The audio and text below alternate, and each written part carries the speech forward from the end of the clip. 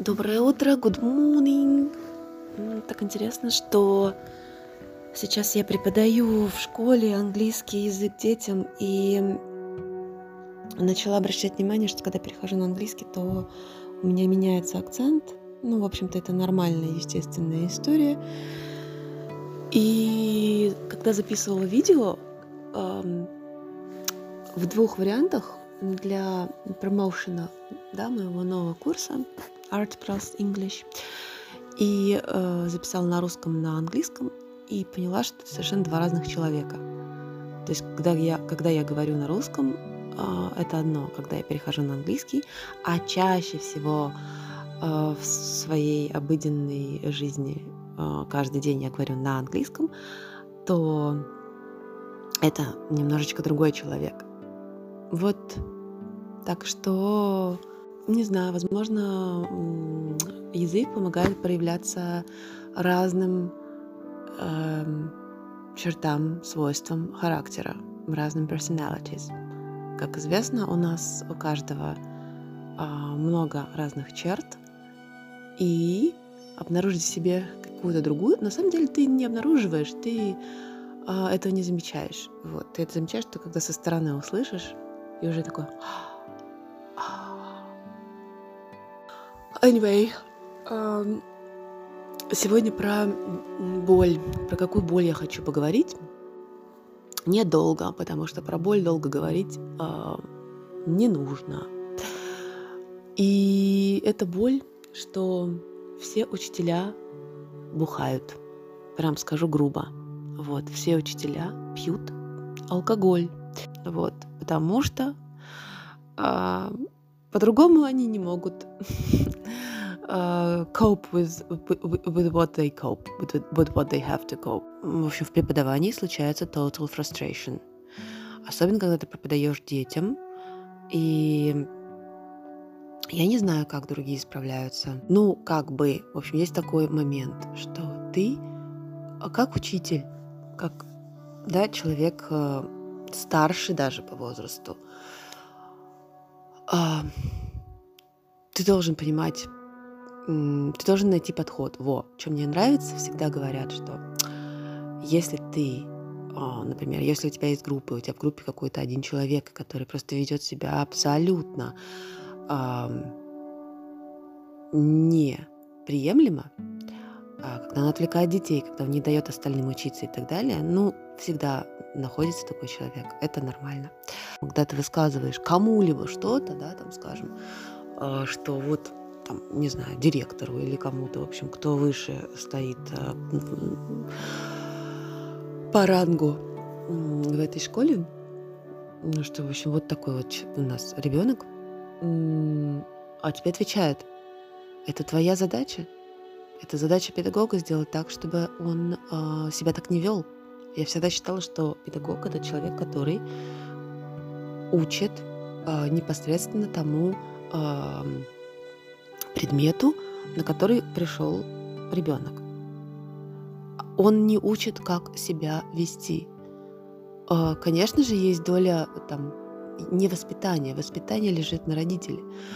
А есть понимание и какое-то понимание психологии ребенка, да, что на него нельзя кричать, что как с ним общаться, да, чтобы вот он все-таки как его занять. Вот, я так понимаю, что это одна из функций, одна из задач учителя, как занять ребенка, как заинтересовать. И это же окей, это только один шаг. Как, например, когда у тебя проходят уроки творчества, искусства, то если ребенок, в общем-то, делает по-своему, что нормально, да, что, проявление, в общем-то, своих творческих идей, и ты не обязан делать в точности, что тебе говорит учитель, но как бы прислушиваться желательно. И вот когда ребенок не прислушивается и делает все это по-своему, и делает это ужасно, что, в общем-то, хочется все переделать, потому что нельзя показать такое его родителю даже просто выставить и что-то сфотографировать. И я знаю, что многие учителя не могут показывать все работы. Как они это покажут? Это значит, что они что-то не так сделали, они неправильно это преподнесли. Все равно ты будешь за это ответственен. И, в общем, это моя боль, что я не могу пока найти способ, как заинтересовать, окей, с этим нет особых проблем. А вот как научить человека каким-то таким базовым вещам, я не знаю даже. Возможно, я взялась за что-то слишком сложное, и, возможно, детям надо давать просто гораздо проще вещи. Нужно давать что-то намного проще. И тогда они будут справляться с этим легче. Смотрите, я дошла, это вот пока об этом говорила, я дошла сама к этому. Поэтому поговорить очень даже полезно с собой или с кем-то еще, конечно же. Вот.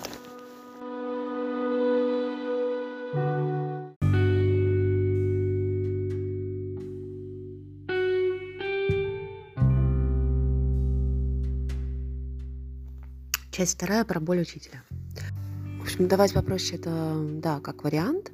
И еще же ты готовишься очень долго. Вот я, например, готовлюсь к своим урокам в течение недели. Мне нужно все попробовать, мне нужно понять, как это работает, закупиться там всякими материалами.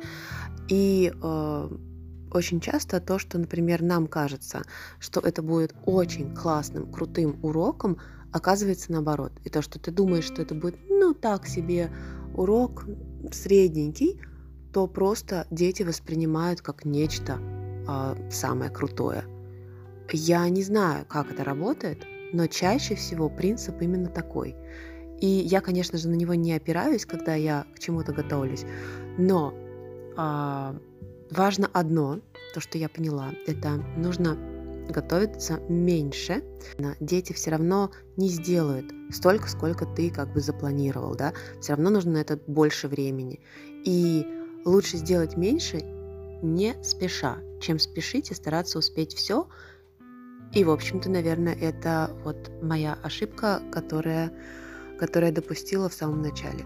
Идей у меня просто очень-очень много, но мне за 1 час приходится еще как-то включить в свое занятие язык английский, да, то есть мне нужно что-то рассказать, мне нужно связать это с английской темой. Это довольно сложно сочетать, потому что ты по-русски должен понять вообще, что тебе делать, а тут еще и на английском. Конечно же, я перехожу на русский и объясняю все на русском, потом включаю слова на английском, но это сейчас не об этом. Сейчас о том, как вообще сформировать такой подход у себя к занятиям своим, чтобы не испытывать потом боли, frustration, pain of frustration. Вот, что просто у меня вчера прошел урок первый раз не на самом высоком уровне, и я, конечно же, была сильно расстроена, что, как я так, я готовилась всю неделю и сама была в восторге от этого, но у детей не пошло. В общем, они решили попробовать что-то по-другому, а по-другому получилось все очень не совсем качественно и хорошо. И это же нужно все подарить потом маме на 8 марта. Вот ведь в чем соль. И, конечно, в общем, мы оставили доработать это до следующего урока. Вот, то, что готовиться нужно меньше и хотеть от детей меньше и давать меньше, но что-то одно. И еще, что еще? Что мне нравится, кстати, в этой работе, то, что ты, с одной стороны, это минус, то, что у тебя совершенно нет времени на свое творчество, но у тебя появляется такая возможность сделать что-то другое, попробовать, поэкспериментировать и узнать, что вот, оказывается, можно Как-то, в общем, подойти с другой стороны. Можно даже вот с этим поработать. Можно еще тут портреты какие-то. В общем, короче, появляется много новых интересов, которые ты раньше не брал в свое поле зрения. А сейчас ты такой, ну, да, вот можно, кстати, это включить в свое творчество, может быть, с этим поработать и так далее. Вот, но как бы тоже не совсем уходить в это. Все равно нужно возвращаться к себе и прислушиваться, что тебе нужно. Например, мне эти букашки-таракашки, ну, как бы, да, классно, но это все равно не мое творчество, да. Я все равно тоскую по акрилу, по холстам и по тем чувствам и эмоциям, по тем переживаниям, которые происходят во мне именно в процессе моего творчества. Это такой какой-то свой дом родной, да, где ты можешь быть собой и где ты можешь не ставить себе никаких рамок. Ой, как я хочу это сделать. В общем, я это уже пропустила несколько дней, а то и недель. Вот такого блаженства, да. Сегодня суббота, может быть, я попробую все-таки уделить этому время.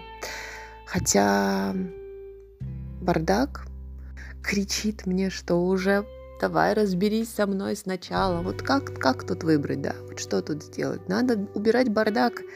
Опять же, не в пользу своего творчества. И началось это у меня все с момента, когда я начала преподавать. Потому что я не преподаю каждый день.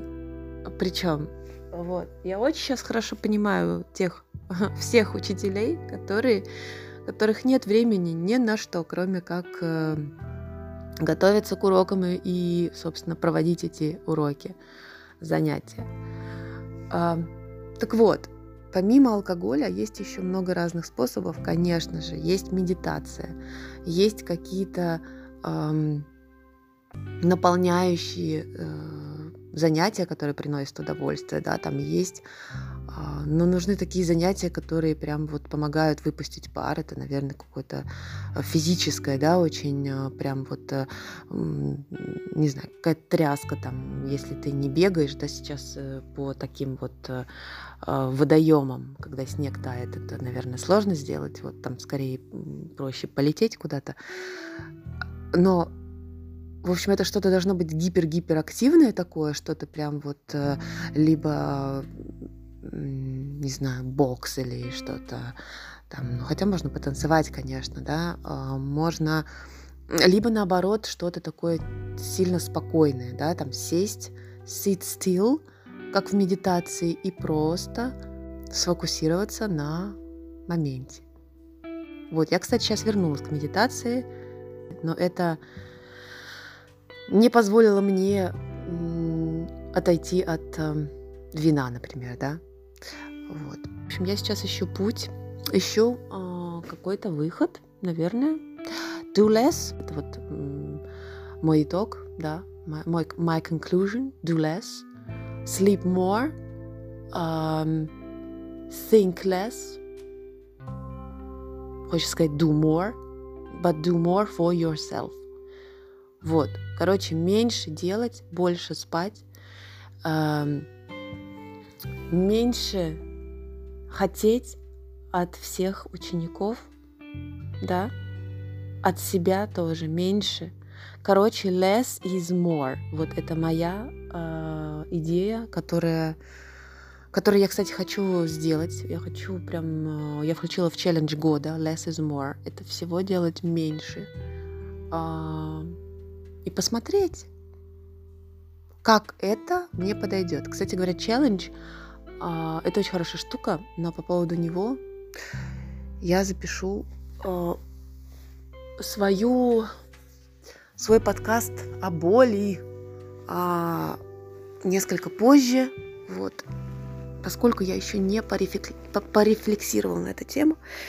А сейчас я буду вставать и пить чай. Вот, и радоваться выходным. Хочется всех поцеловать, всех 2-3 человек, которые меня слушают. Люблю вас.